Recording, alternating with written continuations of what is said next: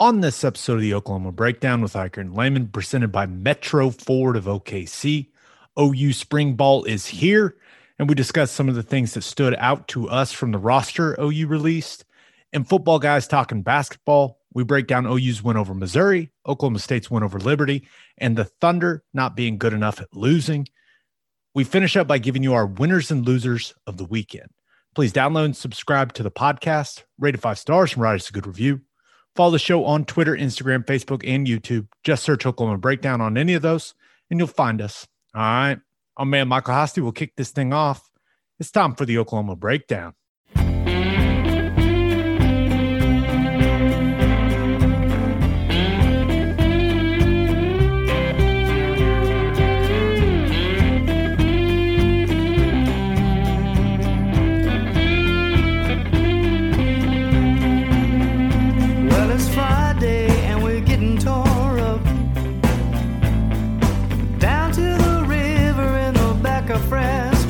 Remember I asked you, you said it was all right. Go get juice down by the riverbed tonight.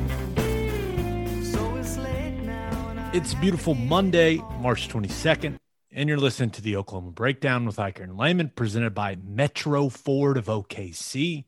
Metro Ford of OKC. That's not right. OKZ. That's not right. Metro Ford of OKC's. We're off to a hot start. Metro Ford of OKC's inventory is the best of the best. In fact, they own more Black Widows and more 2021 F-150s than anybody else. They're the only Roush and Rocky Ridge dealer in the state. You can find a ride at Metro Ford of OKC that you can't find anywhere else in Oklahoma. Just like their selection of vehicles is unmatched, so is their customer service. The Metro Ford of OKC Difference Program is included with the purchase of every new and pre-owned vehicle. It includes free oil changes for life, lifetime window tint, lifetime nitrogen fill for your tires, complimentary wheel locks, interior fabric protection, complimentary service loaners, a complimentary shuttle with service, and a complimentary multi-point inspection. Come feel the difference when you test drive a Roush or Raptor, and come see why the difference is real at Metro Ford of OKC. Visit metrofordofokc.com for more information, or go to the dealership and tell them we sent you. Now, we're recording this on Sunday night. Just a reminder, if you are listening on Apple Podcasts, to please leave us a 5-star review and comment with what guest you would like us to have on the podcast. But Teddy, every once in a while, we got to let the people breathe. Every once in a while, me and you, we just got to do one on our own. Hey, that's just how it rolls. You know, if we burn them all now, you're never going to get any later, right? So you got to keep some in the bag. And there's so much going on right now. It's like, okay, do I want to bring on a former OU player to talk about March Madness? I know. There's timing, but we're going to continue to have, as many former players, guys we can get to come on with us. So just keep sending us those recommendations. We'll keep going after those guys. Okay, Ted, let's start with the OU football stuff like we always do. Let's start here. Bob Stoops. He officially signs his contract with Fox, and he will be part of next season's big noon kickoff. Congrats to Coach. I absolutely cannot wait. It's going to be interesting. I think it's going to work. I think it's going to be great, but I just can't wait to see it. I'm the same. That crew, I hope he takes his personality that he's had lately into that show, and he's loose and he's comfortable. And, we when you come from a football background, coaching or playing, it's so hard to get out of the coach speak, I guess what everyone calls it, mentality, where you just say, everyone's good. You did your best. It's hard to set that aside and start throwing some opinions out there. And there's a way to do it without crushing people, which, Bob, that's what's difficult is, if you're going to be critical of someone, he knows all these coaches. He knows them all real well, has a good relationship with them. It's hard to crush those guys on national TV, but I think he'll have good opinions. He obviously understands the game, has great connections. there's some people that go into these type of jobs and just flat out don't prepare, aren't ready for what they're doing, and just, wing it, for lack of a better term. And I think Bob's going to be really prepared. I think he's going to take it seriously, and I think he's going to be really informative. And I'm hoping he cuts it loose a little bit like he has lately. Is it weird that I'm really only worried about like who his stylist is going to be? Like, is he going to try and dress like Reggie Bush, like super tight 3-piece suits? Like, and don't get me wrong, Reggie looks fantastic in that stuff. But I would love to know his fashion choices. And I would love to see the contract. Is there a fashion budget built into the contract? I'm sure there is. I'm sure there's a little clothing allowance in that bad boy. So I don't know why that was my first thought. Like, I wonder what Bob's going to wear on the show. Obviously suits, but I wonder who he is going to wear, I guess is the better way to put it. So I've been to the Fox studio out there in LA. When we went out to the Rose Bowl, some Sooner Vision guys went over there and met someone and kind of did just a walk around in the studio to see everything. And they showed, they obviously showed all the sets, kind of like the green room where the guys hang out during the Saturday or Sunday, whenever they're doing the NFL, where they sit and watch all the games before they go out and do their hits. And they also showed like the dressing rooms and like hair and makeup rooms and wardrobe. And yeah, everyone has like a full set of wardrobe there. Some things that they've brought in and other things that are there if they want them, that they've been measured and fit for. So I think they'll have him taken care of. He'll be fine. He'll look good. I wonder what his workout regimen's going to be, because you're going to be sitting next to Matt Leinart, Reggie Bush, and Brady Quinn. Right. Let's be real. That's a whole lot of man meat right there. That's a lot of good looking man. So I'm sure Bob's not overly concerned about it. He's sun-kissed in retirement. He's going to look great, but yeah, it's a tough crowd to sit next to, man. Whew. Yeah. I think in his contract, it probably says you have to get rid of one of those guys and put an ugly person up there. Can we get someone that a little fluffier, or at least with an ugly face? They can be jacked, but they have to have an ugly face. That's fun. It's going to be fun though, man. I'm hoping he brings, my opinion of that show is that I thought Urban did really well, but it's a little stuffy. It's a little bit, I prefer, and this is kind of why I don't some more shenanigans. I want shenanigans. Yes. That's why I don't really like College Game Day, because I feel like a bunch of those guys take themselves way too seriously. And I like it loose. I like it fun. And they did some of that at times last year. I think they're growing a little bit as a crew. So hopefully Bob fits in with them nicely. I'm sure it'll be great. Okay, Ted. It is spring football time in Oklahoma. Sooners starting up spring practice on Monday, and let's hope everything goes well. Let's hope they get all 15 practices in. That's what Lincoln Riley said they are aiming for. Obviously, you want to get them all in. But the thing that's got a lot of people talking, OU released an updated roster. And I know a few things caught your attention, Ted, and certainly a few things caught my attention. But I'm going to start with the first thing that stood out to me, and that is Kennedy Brooks and Jalen Redmond are back on the roster. Now, some may say, what about the offensive line? Well, I'll start talking about him when he plays. That's not, disrespectful. It's just these guys have played. He hasn't. But when you look at those two guys being back, it's not a surprise. It's just noteworthy, right? You look at, especially Kennedy Brooks rocking the glasses in the roster picture. Absolute power move. Love it.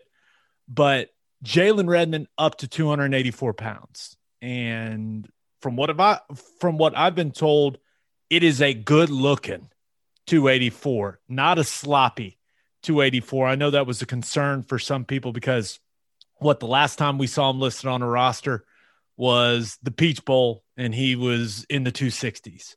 So, yeah, he's added some weight, but I always felt like he was destined to be more of an interior guy with his body composition and just kind of how he is.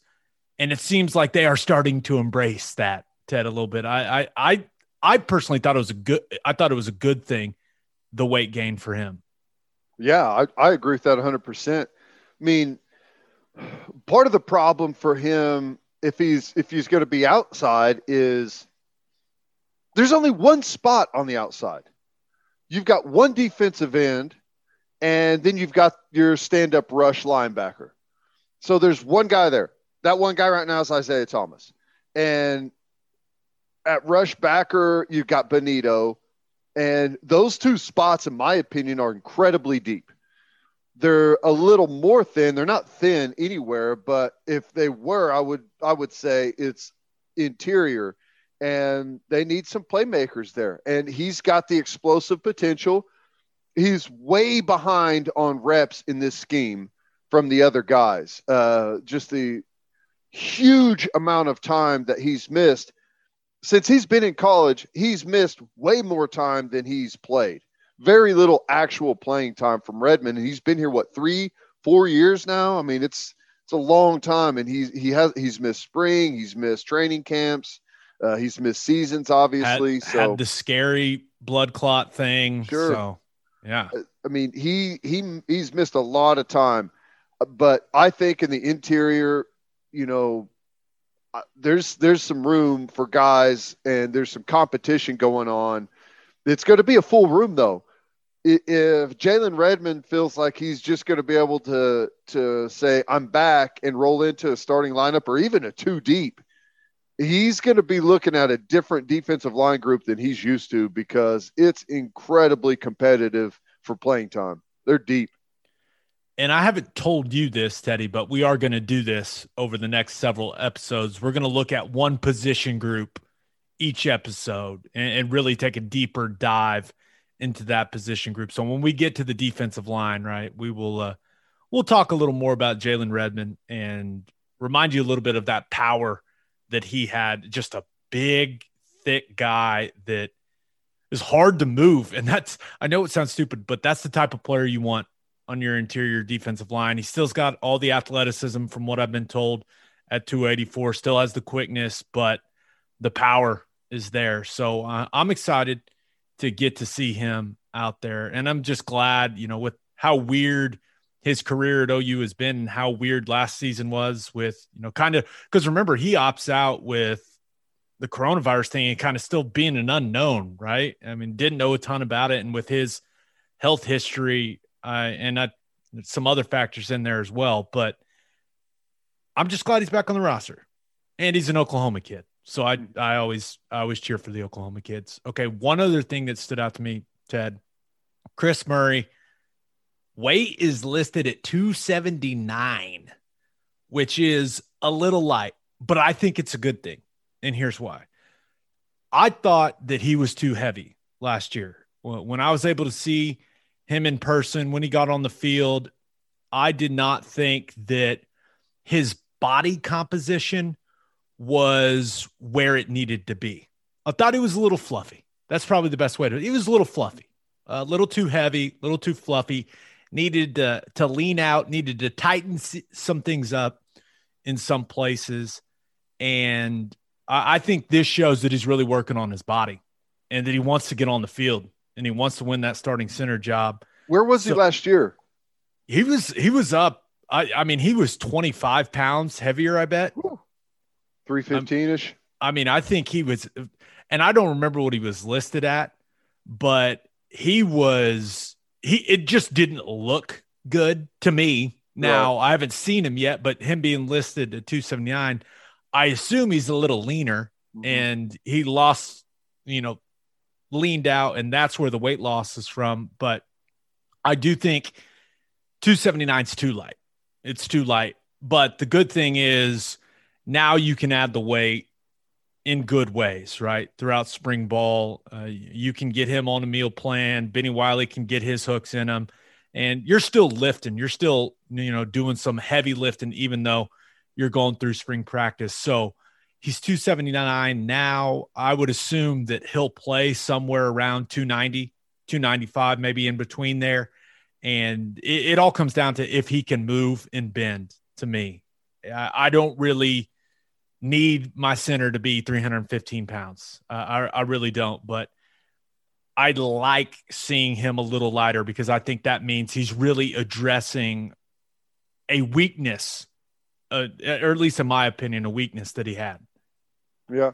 Well, I mean, the bigger you are, the better, but you have to be able to move. As soon as it becomes a hindrance, then you've gotten too big. And that weight is different for every single guy. I mean, some guys are super big, super heavy, and still move incredibly well. Others, once they get over a certain threshold, you can really tell. And, you know, you wouldn't think so, but speed and quickness as an offensive lineman is probably the most important factor. You have to start with some good quickness.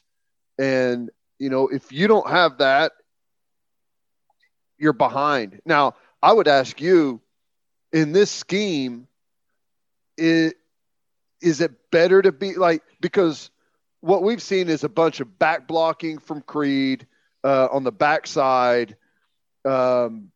That, I guess, you don't really – that's not quickness involved, but maybe they're going to get more outside zone. And if they start running outside zone, you want some of that quickness. Yeah, there's no doubt. You want some of that quickness if you're going to run some more zone schemes. But also they did some things with Creed last year, and now after that pro day, everyone realizes just how athletic of a guy he is. He was pulling around some on some of those pin pull schemes, but also they were pulling him and having him protect the edge on some of those things where they were moving the pocket. So they clearly want a mobile guy. And you talking about it gave me some time to look up what Chris Murray weighed at UCLA, and he was 300. So he's down at least 20 pounds from where he was when he was playing for UCLA. I think he was probably a little heavier than that, just by the looks of it last season from what I saw. But I do think him leaning out a little bit. Now he'll be able to add it, and he'll need to add it, and Benny Wiley and his staff will get him right. But I do think that that's a good thing for him. I think that shows that he's taking it very seriously, or at least I could be completely wrong, but at least that's what I'm going with. That's what I'm going with. Well, it's, you know, typically you lean out before you put on the good muscle. And, you know, I don't know how much strength and conditioning he got during the lockdown last year, whenever they were separated from the teams and no spring and all of that stuff. So to be able to get that good solid winter in may have been a shock to the system and drop some of those pounds, burning all those calories.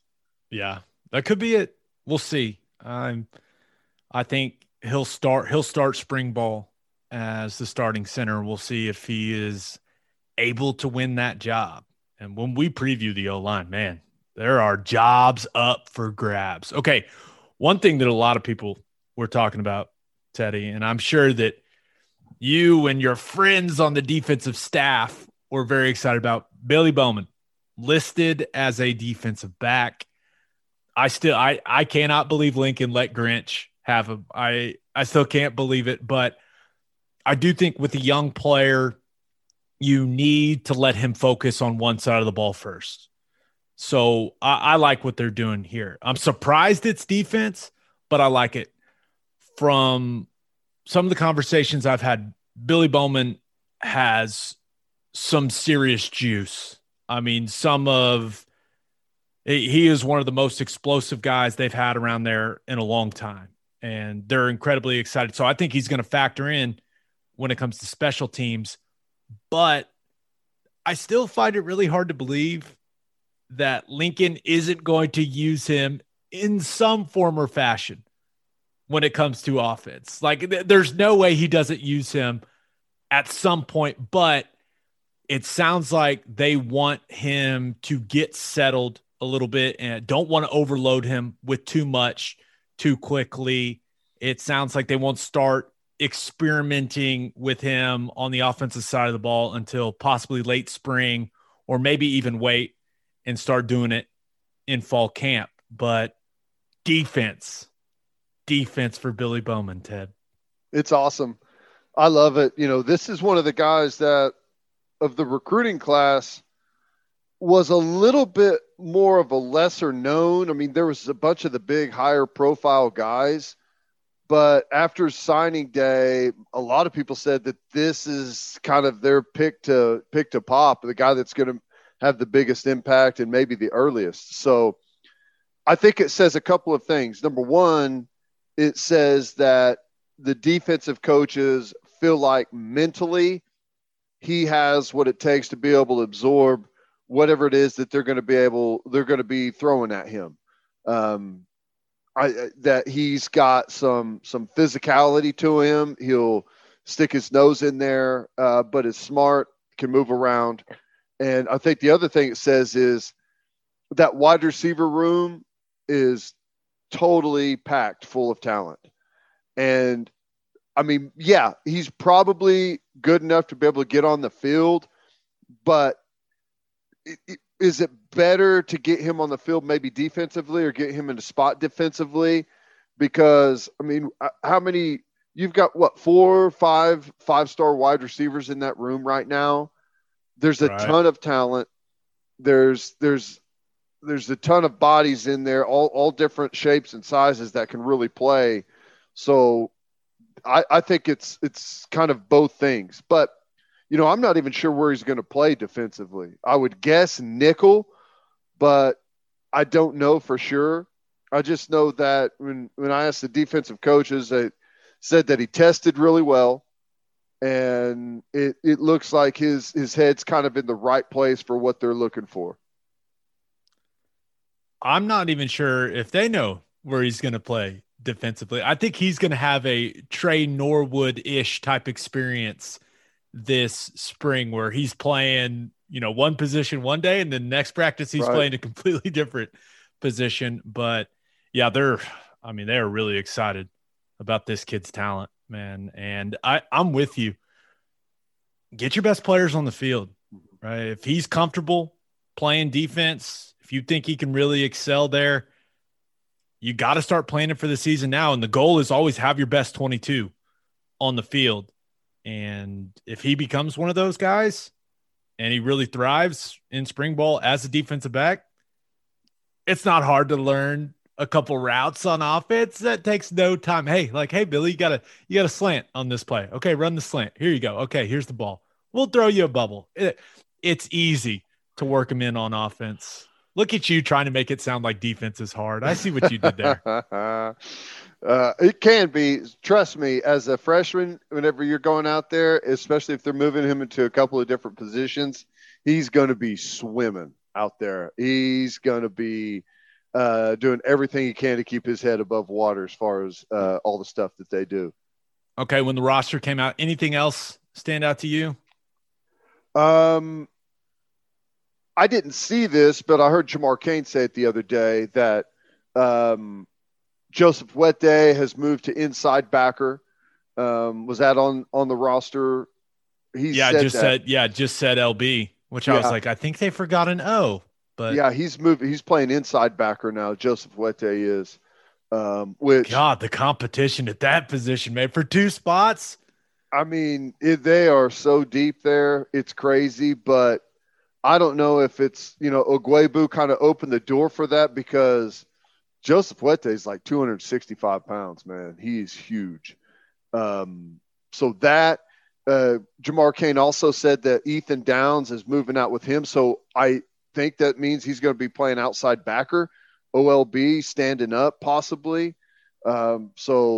Which he looks great. Some of these young kids look really good, really athletic. So other than that, it's kind of what we expected. Now there's going to be some good competition out there whenever you look at some of these guys playing the same spots, especially on defense, man.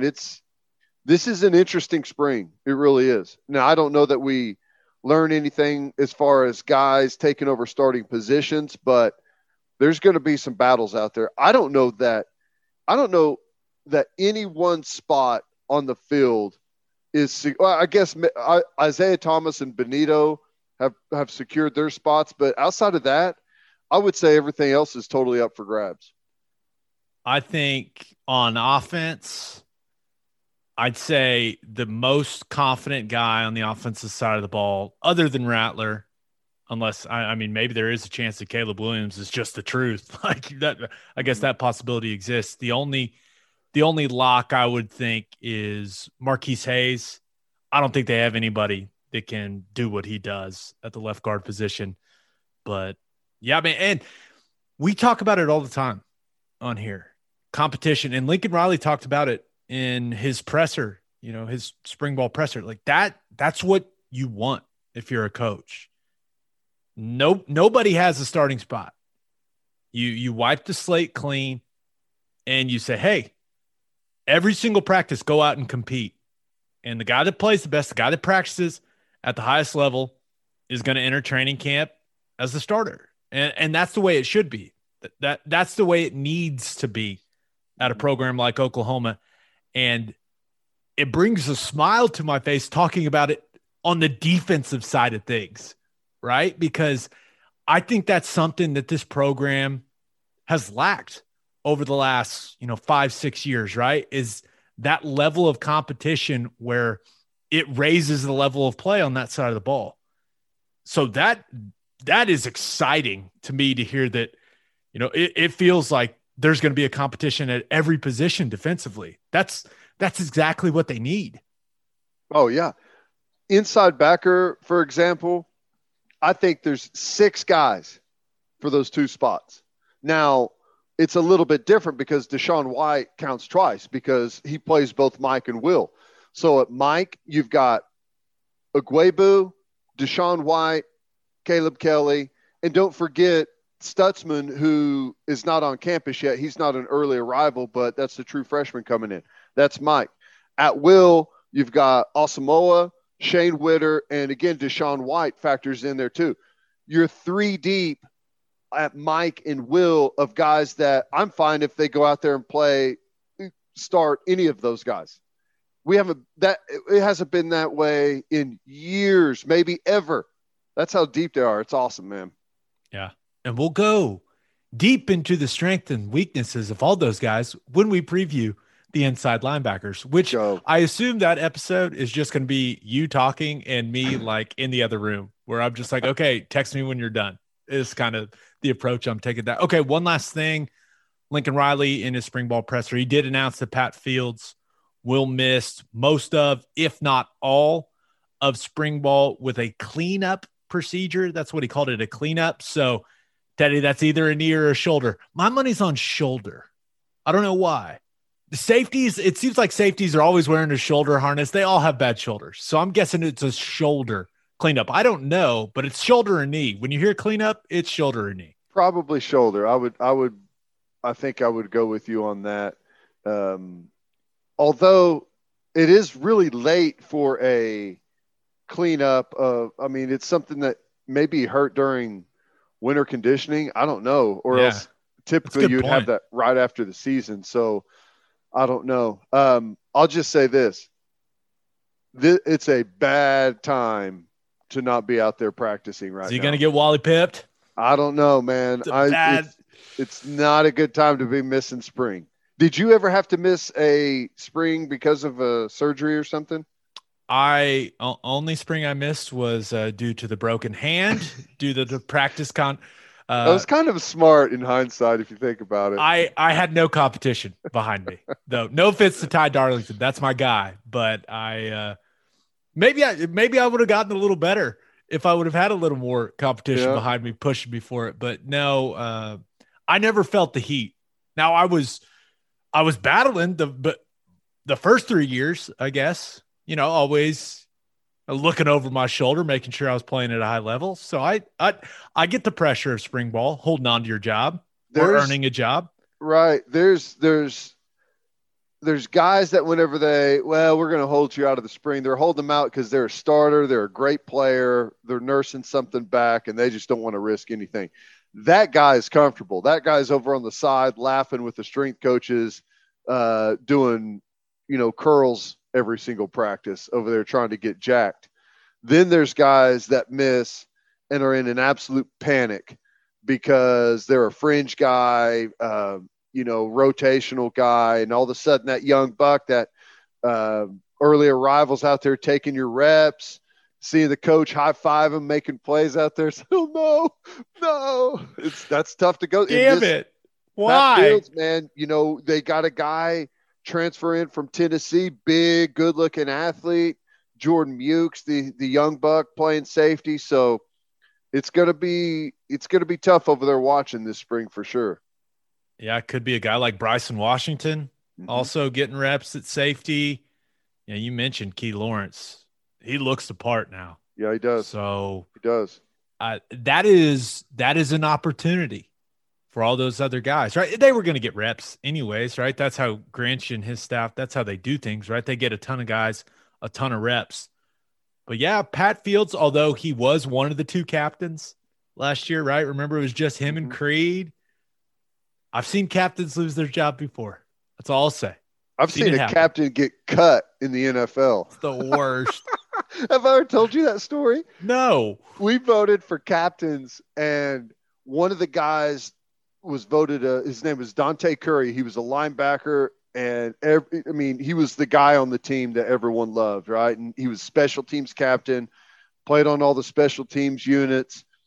And for some reason, we voted for captains right after the 53 roster was set.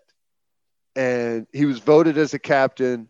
And then 3 days later, they released him. Crazy. The old, hey, this guy got released. We're claiming him. We got to make room. You're out of here. Yep. That happened to me. Never fun. Gosh, never fun. Okay. Now, we did have a call your shot question, Ted, and it was about OU releasing their updated roster. What stood out to you the most? And at I_kill_Pop-Tarts, he's back, says the height of Jordan Mukes. There's no way in hell that kid is 6'1". He's got to be at least 6'3" minimum. So I didn't mention this because I knew we were getting to this call your shot response. Okay. Grinch was giving him shit for not actually being 6'4". But usually when you're joking around with a guy that he's not 6'4", that means he is all of 6'3", not 6'1". So what the hell did he shrink?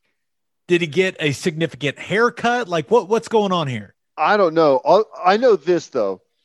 Way back whenever signing day happened, I was talking to Odom about Mukes, just kind of scanning over. I was like, hey, that kid from Choctaw, 6'4", you guys are going to be huge at safety. He's like, he is not 6'4". He's not even close. So I thought, okay, 6'2" and 3/4, right, just under 6'3". I did not think 6'1", but it's shocking to me how many people from high school go to college and are just dumbfounded at their height. My dad measured me. I stopped growing at the end of my sophomore year in high school, 6'1" and 3/4. He measured me at the same place at our house. I was like, come on, let's go. 6'2", come on. Nope.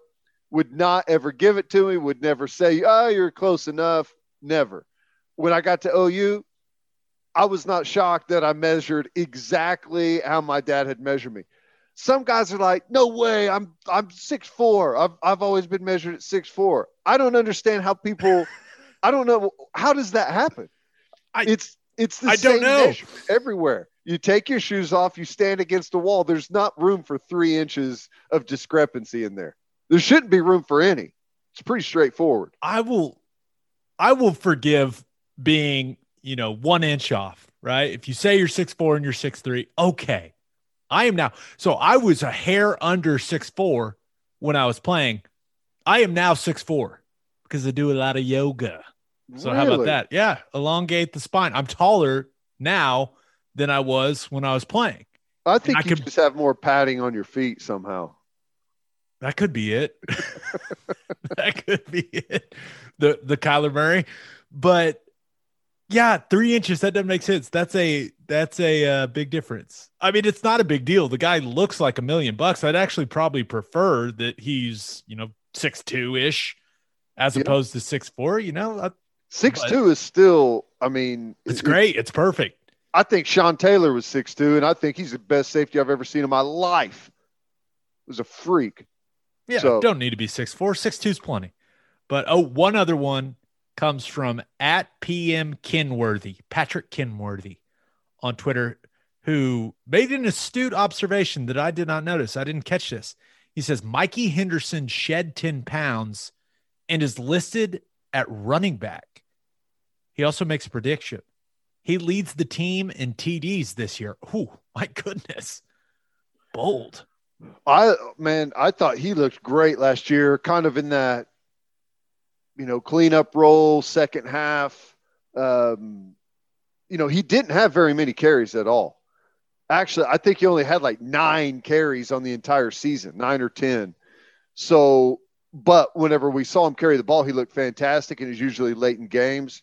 That wouldn't shock me at all. A little small for the fullback role, but I think he's more of he's perfect for that twin back look that they go with, that 20 personnel where they've got the 2 split backs, 2 running backs back there.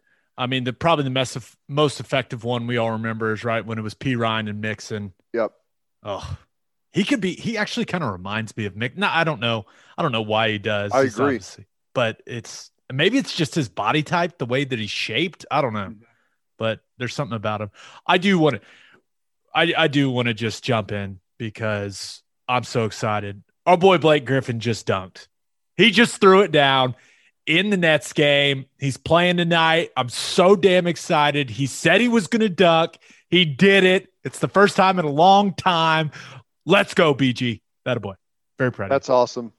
I'm so torn about the Nets, though, man. Oh, it's the worst. I can't believe he's on that team, but I'm going to cheer for him because he's on that team. But it's like him. If they're all healthy for the playoffs, they're going to be so good. Oh, it's awesome. Yeah. All right. Let's talk money. First Fidelity Bank is a full-service financial institution based in Oklahoma with tailored solutions for all your personal and business needs. Checking accounts, saving accounts, home loans, and much more. They do it all. Whether it's online banking from your computer or mobile banking from your phone, everything is stress-free with FFB. Making mobile deposits, paying bills online, and moving the money to different accounts could not be easier. First Fidelity Bank also provides free ATMs worldwide, making banking convenient wherever you are. They also give back to the community. FFB donates a total of more than $500,000 to local charities and educational foundations. Make your life easier and go bank at First Fidelity Bank. Visit ffb.com for more information. And don't forget to contact our friends at Advanced Weight Loss Clinic of Sand Springs. They'll help you execute a realistic and achievable weight loss plan designed for you and only you. They've got all kinds of treatments for men and women.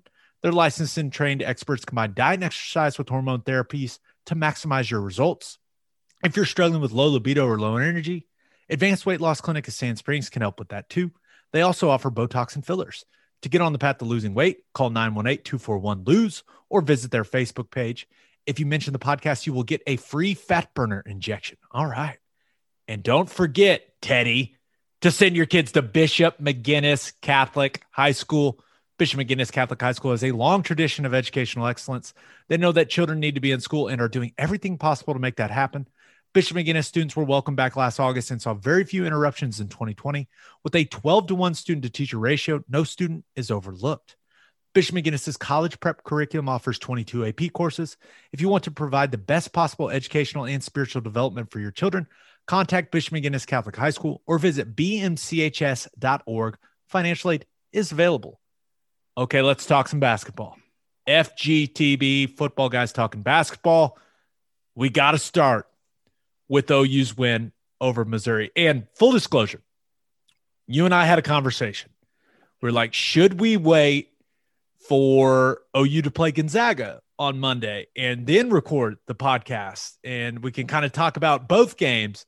And you and I both thought that that was a bad idea because in all likelihood, now, hey, weirder things have happened, but in all likelihood, that game's not going to go well. So we're going to celebrate this team while they are coming off a win, Ted. So we're not going to hold off and record after that game. We're going to do this now, and we'll address OU Gonzaga on Thursday's episode.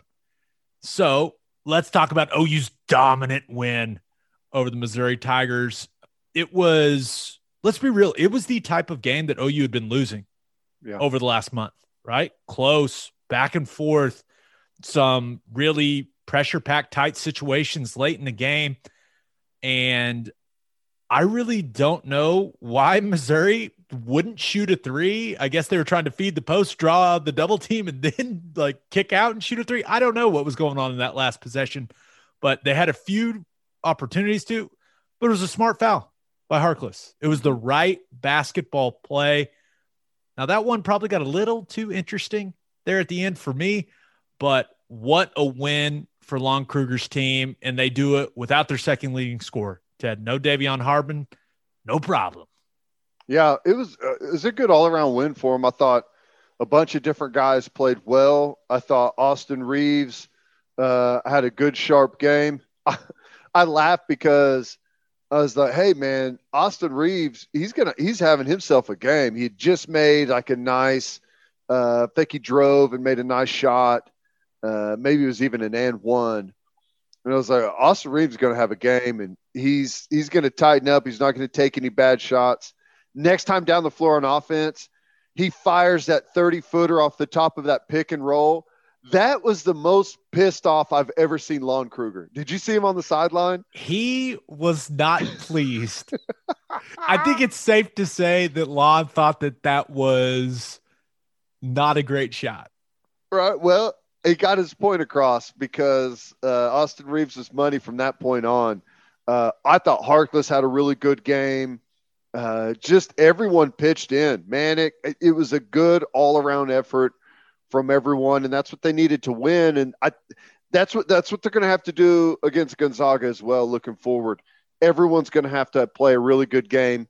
And as good as it was against Missouri, some of the turnovers, some of the missed opportunities that they have, they're going to have to tighten that up even more against Gonzaga. Obviously, that's not something that everyone doesn't already know, but it's good to get a win, get some confidence behind them as they roll into the next round.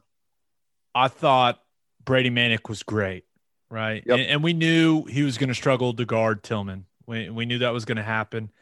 It was a tough cover for him. I will give him credit. He battled his ass off all game when he had to guard him. And T-Row talked about it. The trade-off was if Manick could step out and hit threes, then that would be a big difference. And that's exactly what he did. He hit 5 of them and ends up with 19 points. I thought it was one of his best games of the year. And then you talked about Austin Reeves and some of his interesting shot selection. Well, he wasn't perfect, but I loved the way that he played. I really did. I tweeted out, I loved the look he had in his eye. I don't know, that sounds like the most cliche thing ever, but he wanted the ball in his hands, and sometimes it goes poorly, but I like the attitude, and you need that kind of guy in the tournament, especially in a tight game. I thought he did a really good job of getting downhill. He's become a lot more selective with his threes. Now he'll take a bad one every once in a while, but only shot 3 of them. Right. Yeah. And I think he's starting to acknowledge that for whatever reason, he's not the 3-point shooter he was at Wichita State, but did a lot of nice things, getting into the paint, finishing in some interesting ways, got to the free throw line some, but I thought Elijah Harkless may have been the difference in the game because he did what he always does on the defensive end. But Ted, I thought he brought so much energy, and his scoring was huge. Now, he's had some good offensive games this year, but we may need to start calling that man Mr. Mid-Range. He was doing it in a multitude of ways from about 15, 16 feet. That's great, which is it's almost shocking now to see someone pull up and hit a 15-footer. And it's like, what is he doing? All the analytics guys are like, what is this nerd doing? What is he doing? No, I thought he was great. And, you know, what you mentioned about Austin Reeves, he had that look in his eye. And I love his aggressiveness. It's really what pushes our offense forward. But whenever I thought Manic had that look in his eye. And Manic is the guy that he's an emotional roller coaster.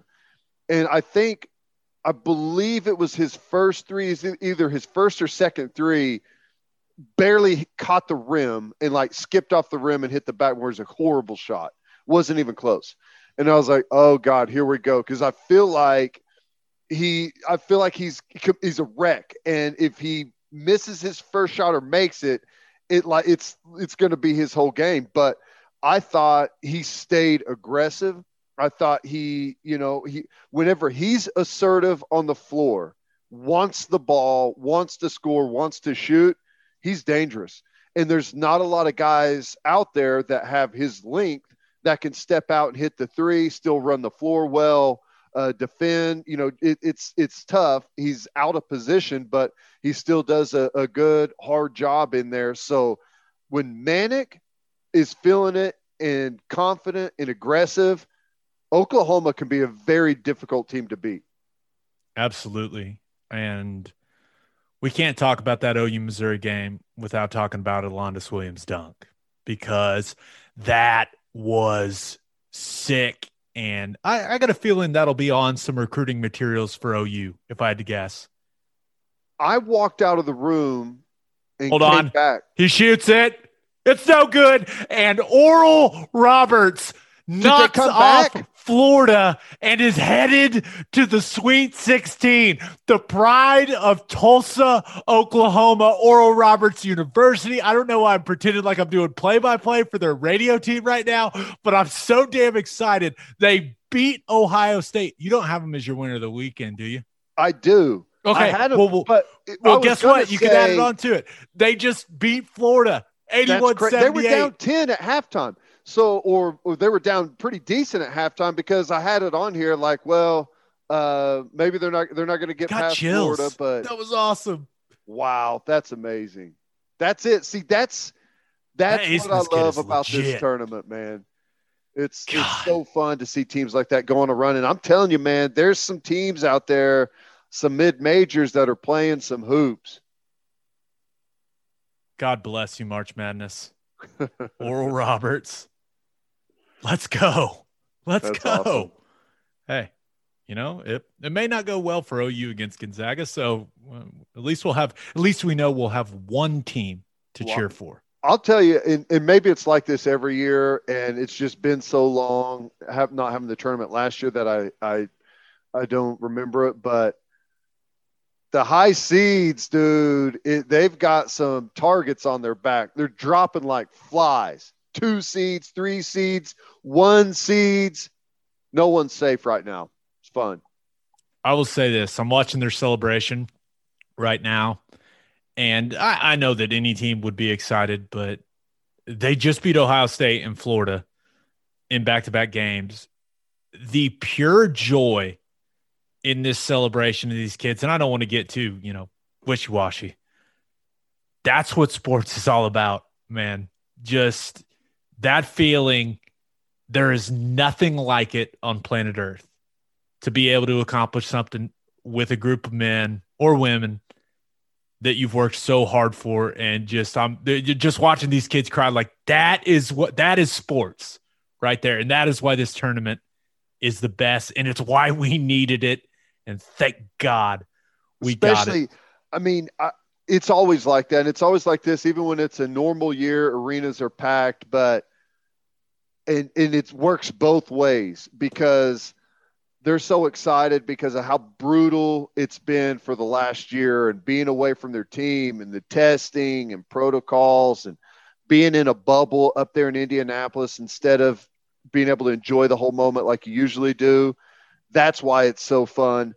But on the other side, that's why it's even more disappointing that we just went through all of that crap for a year to get to this moment, and we're done. Brutal, but awesome on the other side. It's cool. That's fun. Sports, man. Sports. Oh, one other OU basketball thing. Sorry, I didn't expect the Oral Roberts, Golden Eagles? I think there's Golden Eagles to interrupt that. But to whoever is running the March Madness Twitter account, if you don't stop calling Buddy Boeheim Buddy Buckets, an OU fan is going to cause you physical harm. I'm just warning you. That one's already taken. I'm just warning you. Just stop it. I don't know who it'll be, but you haven't met the OU fans I've met. So just stop. Do yourself a favor and just stop doing it. Okay. Oklahoma State. You got something? No, I was just going to say he's pretty good though, man. I didn't say he wasn't good. Yeah, he's been dropping bombs.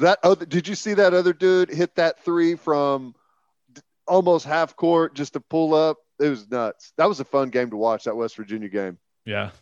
Come on, West Virginia. I knew that was a bad matchup for him when the bracket came out. I was like, I picked Syracuse to beat him. So I feel smart, but also makes me sad. I want the Big 12 teams to win. I always do.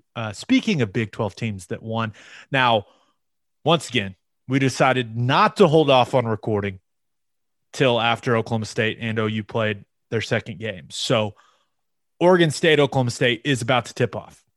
We do not know what is going to happen in that game. So we are going to celebrate Oklahoma State's win over Morehead State. They won 69-60. That's right. They scored 69 against Morehead. The jokes write themselves. Everyone was having a good old time with that final score. But they did it despite a less than stellar performance from Cade Cunningham. And the last episode, Ted, I said that I thought Avery Anderson would be the key for a deep run for them. And damn, was he important in that game. 21 points.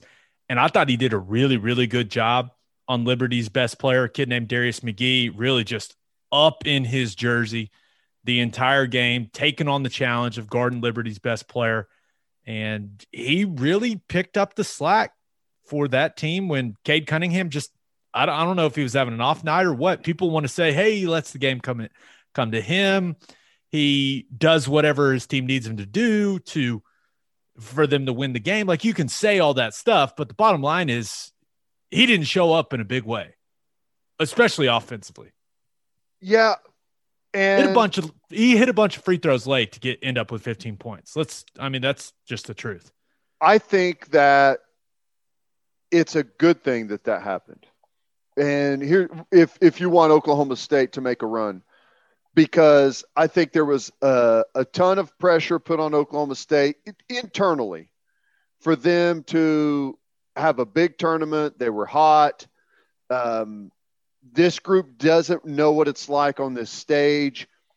And whenever you get out there, round one, there's some jitters, man. It's intense. You've got a team that no one thinks should stick around is hanging around on you, and you've got to fight through. They found themselves down plenty of times in that basketball game.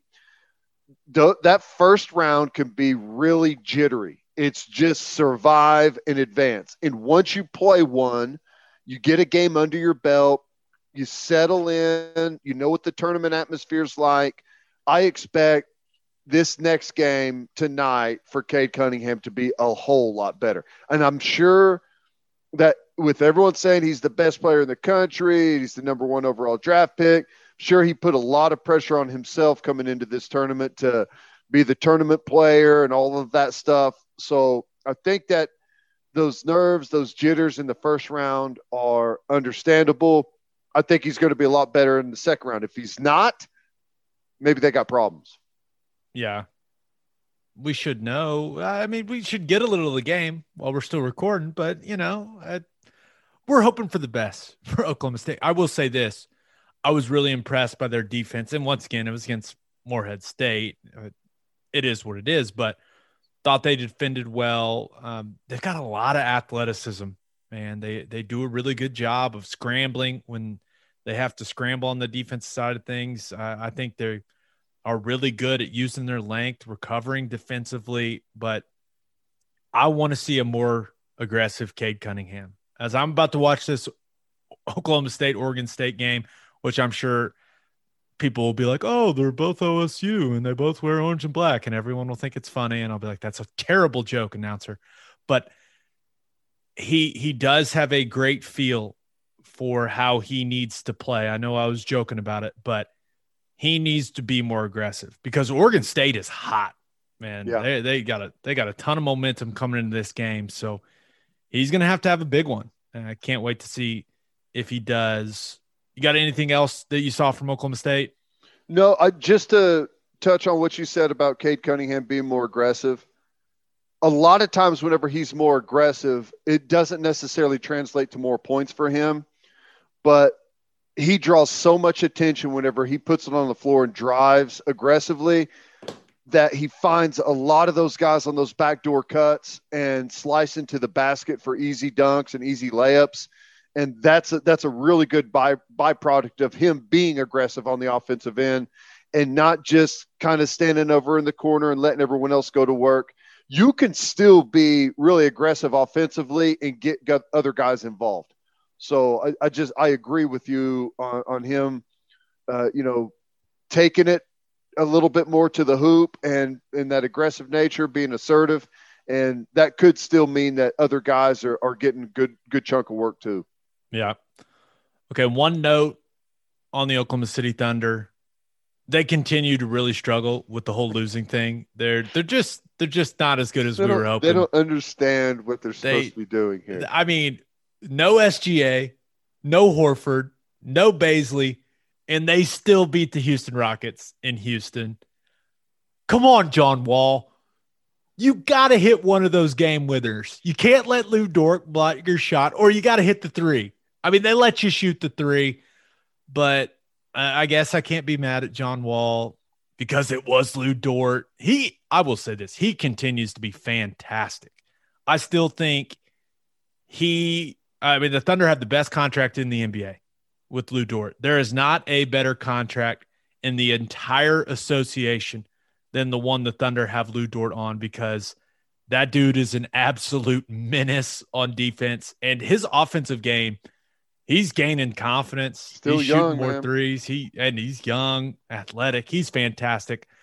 You almost feel bad with his contract. I do. What some other guys. It doesn't feel fair, right? It feels like it almost feels criminal in a way. You know what I mean? But there is a guy I can be bad at. Svi. I'm mad at Svi. Svi, you're not supposed to come in and score 15 points. Svi. What the hell, man? But once again, I can never cheer for them to actually lose. I just know that losing is supposed to be what they're doing. But it's about time we give up on them swapping picks with the Rockets, right? They've lost like 20 games in a row. They're awful. Yeah. So did I see that after this latest trade with Miami that the Thunder have like 30-something picks? It's like 32 draft picks or something. 32 draft picks over the next, 2 years? It's just something absurd. I don't know. I was like, wait, what? You're going to be taking every player in the draft. We'll take them all. It's crazy. In Presty we trust. Okay, let's get to our winners and losers of the weekend. But first, do you own a business? If you do, you need Insurica in your life. Insurica is one of the country's largest insurance brokers with 30 offices throughout Oklahoma, Texas, and the Southwest. Insurica is able to customize programs by accessing the latest information from many insurance carriers. They compare and contrast coverage offerings and pricing in order to design a cost-effective, comprehensive program to meet your business's specific needs. Insurica's clients become best-in-class businesses by working with Insurica's team of advisors to manage risk. Purchasing insurance is only one way to protect your business. Best-in-class businesses win by avoiding a loss in the first place. If your business partners with Insurica, you'll save huge amounts of money and take back control of your total cost of risk. I'm an Insurica client, and you should be too. If your business wants to be best in class, connect with Insurica at insurica.com.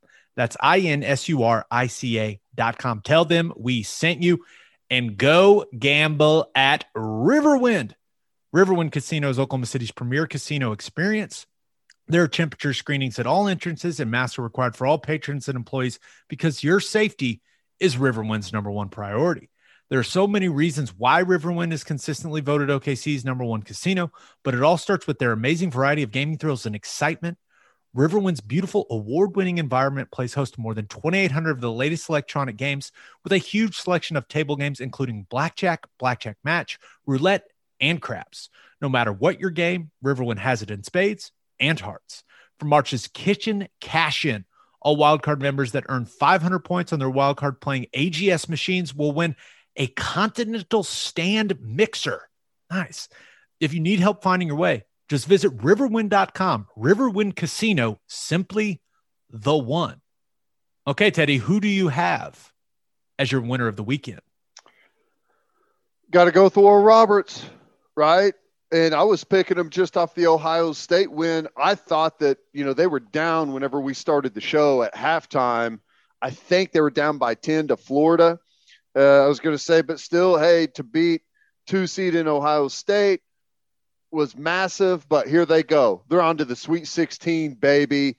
Oral Roberts, you mentioned it earlier. This is what March Madness is all about. This is why it's so fun. And yes, now we are all going to claim Oral Roberts from Tulsa like we've been cheering for them all year. That's fine. That's just how it goes. Duh. But got to be the winner of the week. That's awesome. I don't have the bracket in front of me. Who would they face now that they beat Florida? Stalling. Arkansas. They got Arkansas. Oh, yeah, that's a fun one. Tech. Arkansas, Oral Roberts. Who knows? They got a shot, man. They got a shot. It's crazy. Ohio State's a damn good team. And Oral Roberts, they earned that victory. It wasn't some fluke, right? When you look at, and I don't want to overreact to Oral Roberts winning 2 games in the tournament and going to the Sweet 16, but that combination of O'Banner and A. Smith, those 2 dudes can ball in any conference, right? I don't care what league they played in. And I just pulled up their box score against Florida, Tate. A. Smith had 26 and O'Banner had 28. Those 2 guys get buckets. So I think they got a shot against pretty much anyone. At this point, right? It's been proven if you got 2 guys that stay hot. Exactly. That's awesome though. I got to be the winner. So much fun. And I know Arkansas is looking at that and probably feeling great that they're not playing Ohio State, but I don't know that they should be. Careful what you wish for, Arkansas. Okay, who do you have as your loser of the week? This is more of a question than it is any Big 12. I know we've still got teams playing well and advancing, and OU won, but Texas, West Virginia, and I know Tech lost to the 3 seed in Arkansas, but they choked. Did you watch the end of that game? Oh, you told me about it though. They choked the end of that game. And, West Virginia as a big seed favorite over Syracuse. I'm not even going to get into the whole Texas debacle, but come on, Big 12, just finish some of those games off, right? It was going perfectly until Texas screwed it all up. But I'm with you. I always thought that Syracuse, if they got in a matchup with West Virginia, that was going to be a tough matchup. But credit to West Virginia. They looked dead in the water and they scrapped and fought and made that a really exciting finish. If you didn't see the Texas Tech ending, they should have won. They should have. Mac McClung misses the front end of a 1-and-1, and then they missed 2 layups. Kyler Edwards misses a layup.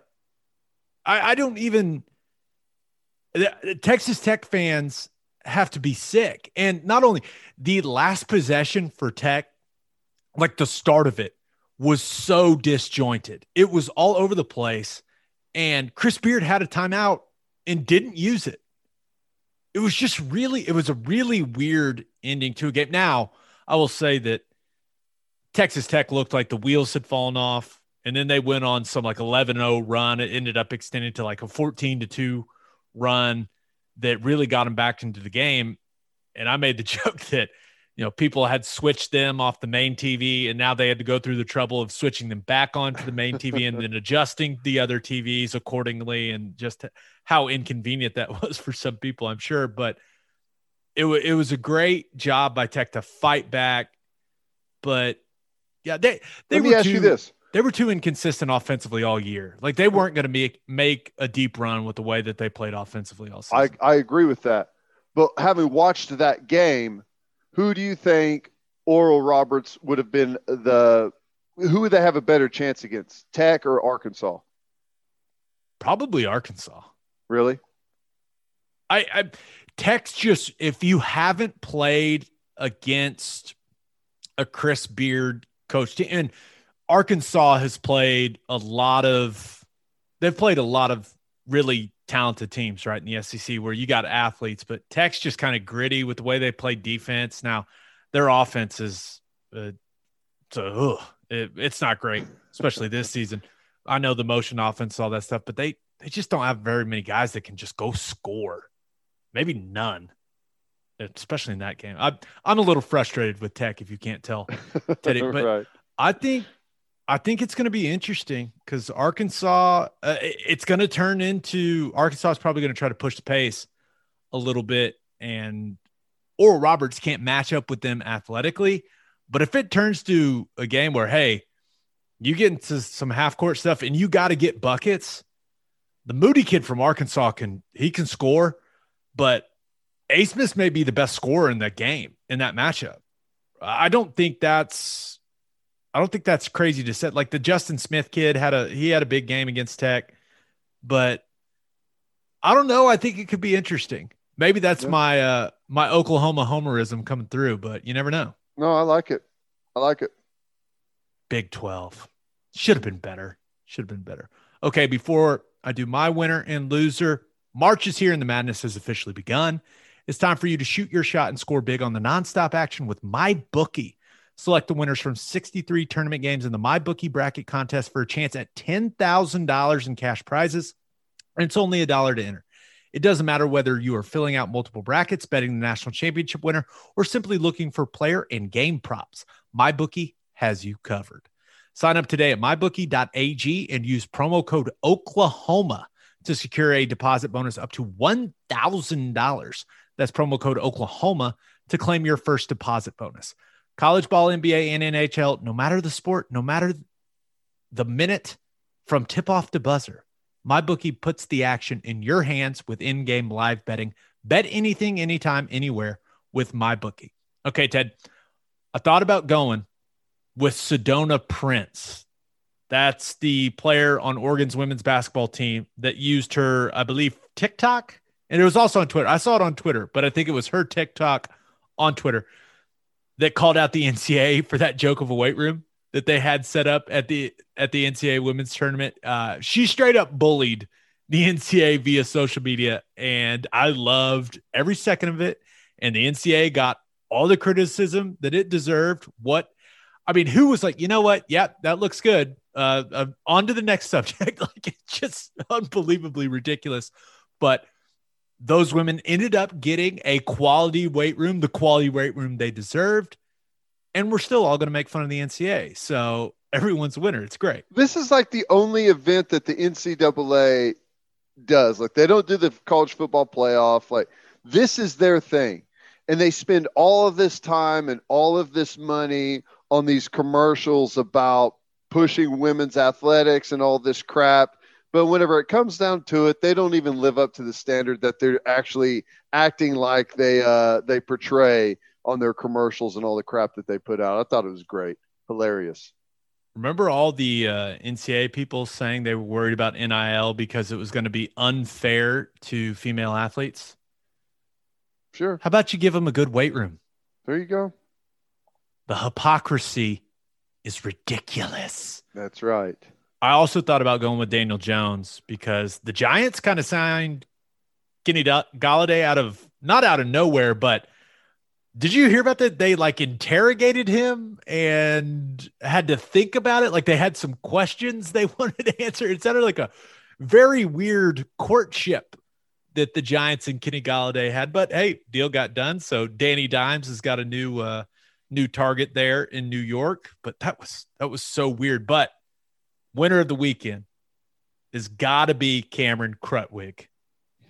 Big fella from Loyola, Chicago. Now, Sister Jean is getting all the attention for the pregame prayer, and that's great, and it was funny. She threw some stats in there. I liked it too, but Krutwig's the real star because He was the one on the court doing work.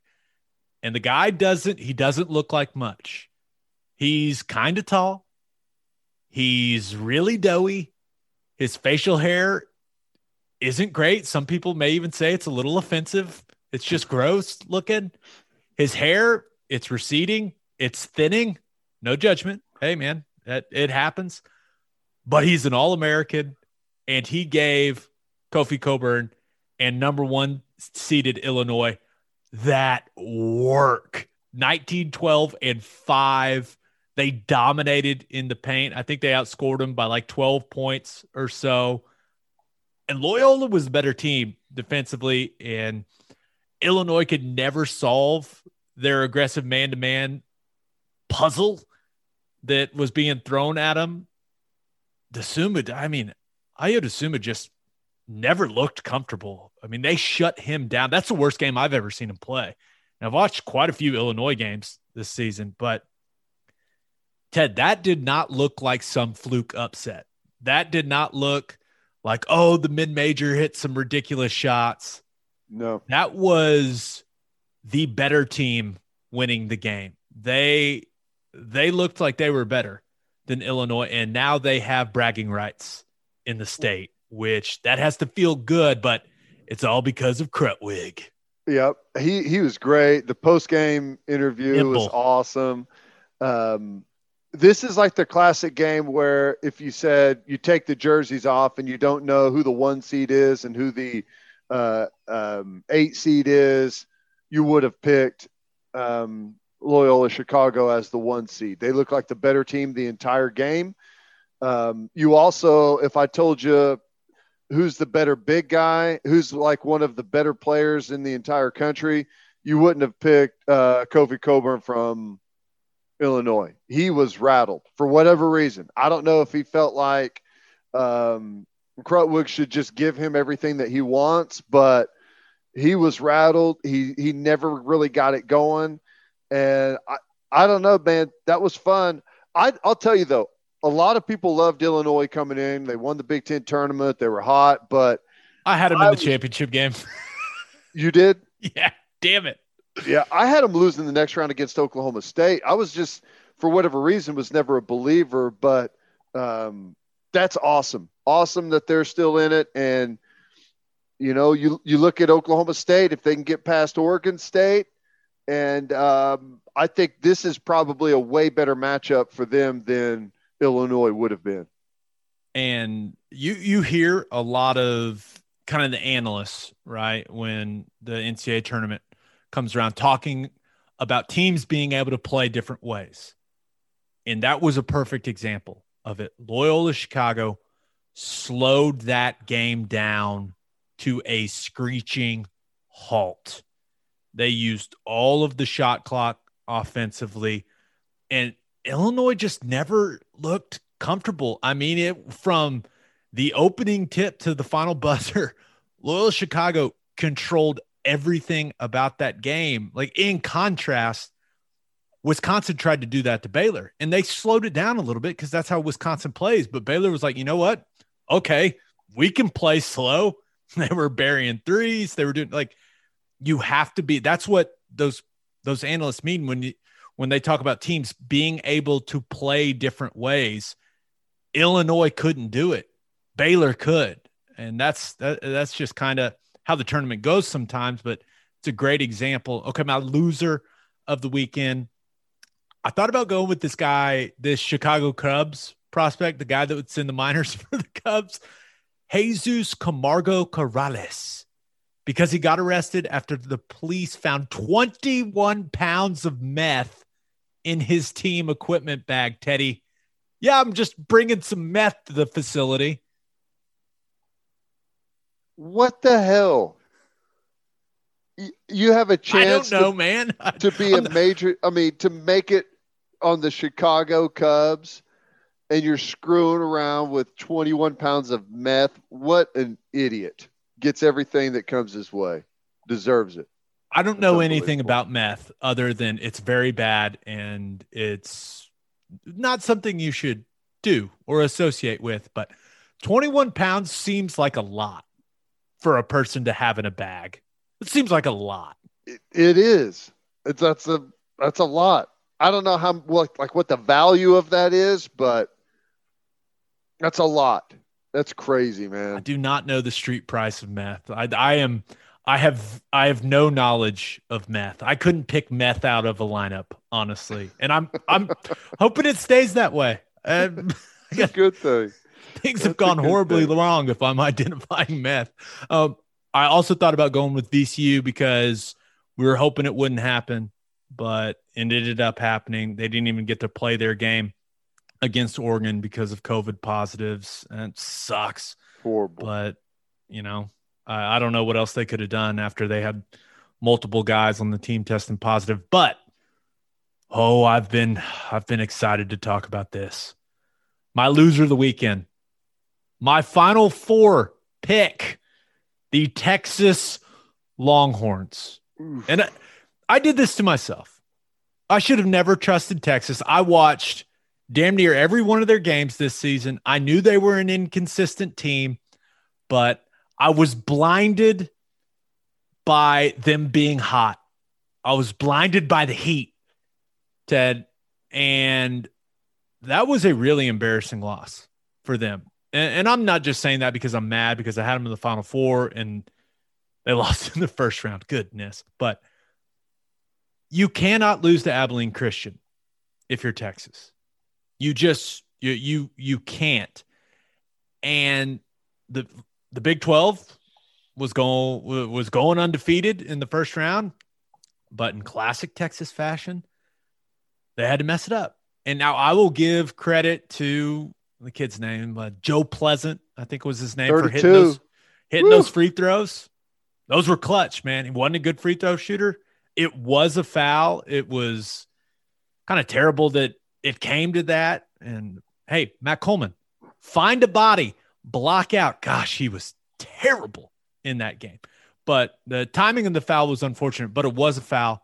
So those were clutch. But it should have never come down to those free throws for Texas. I have no clue why Texas played the way they did.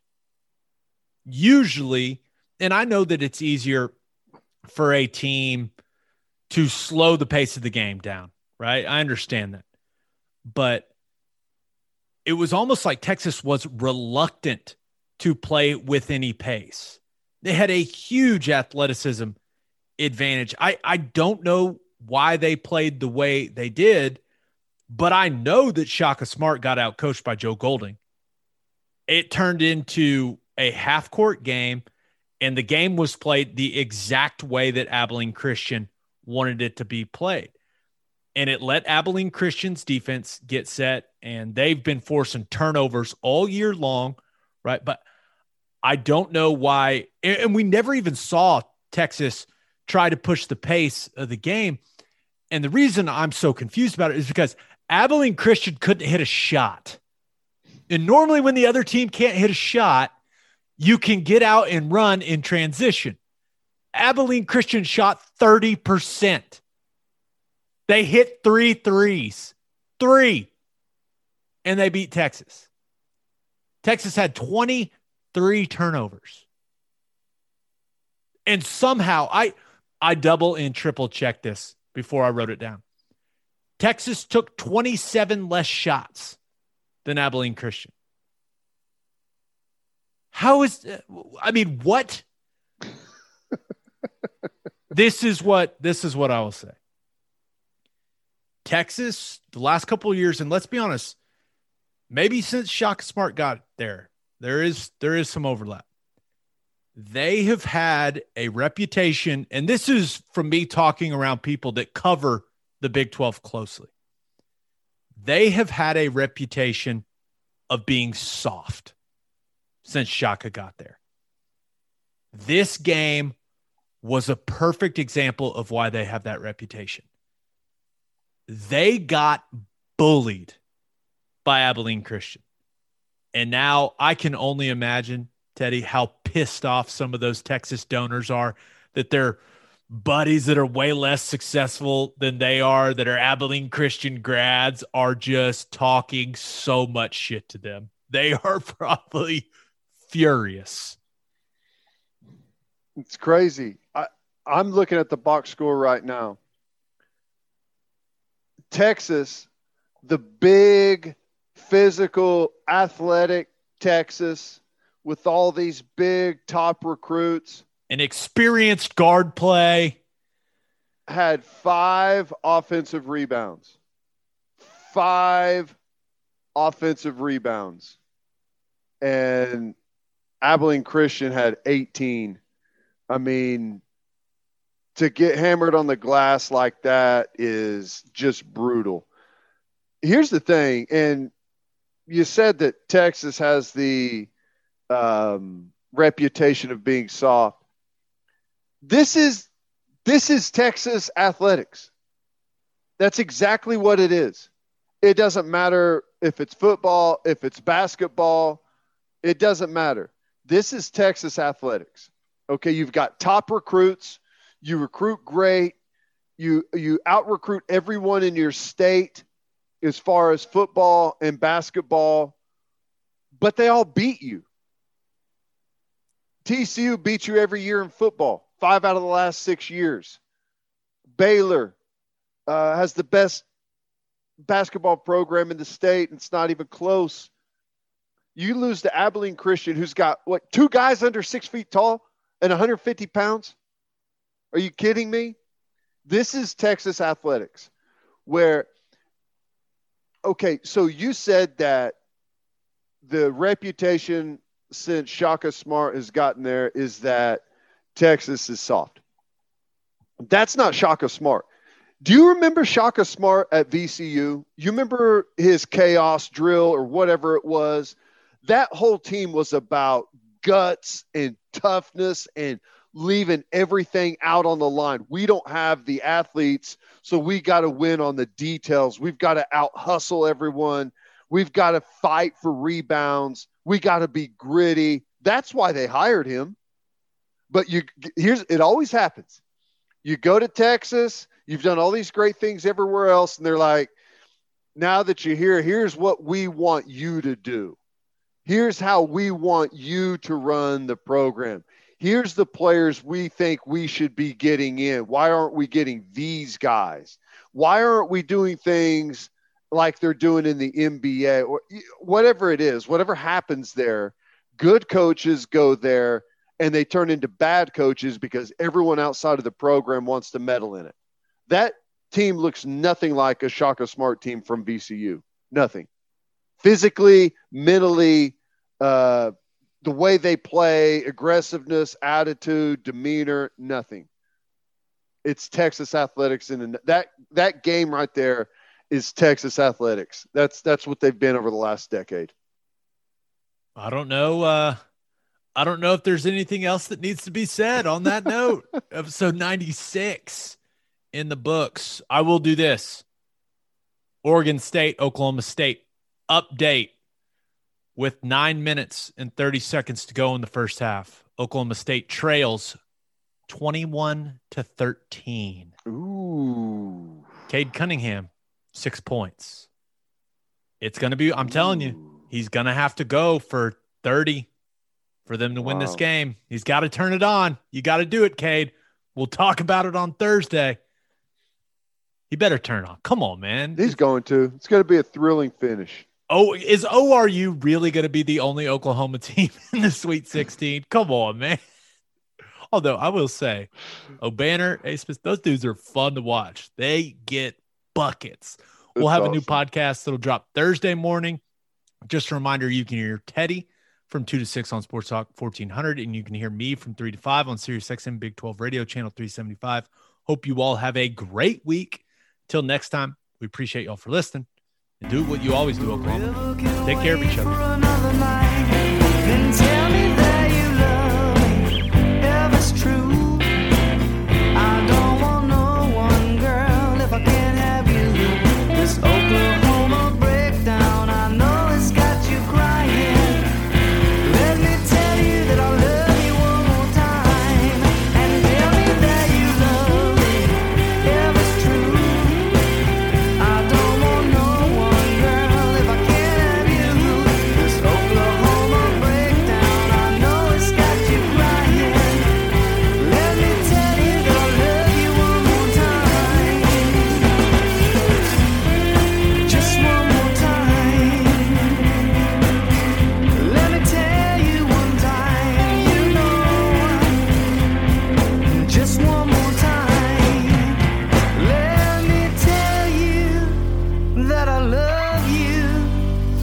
for just one more time.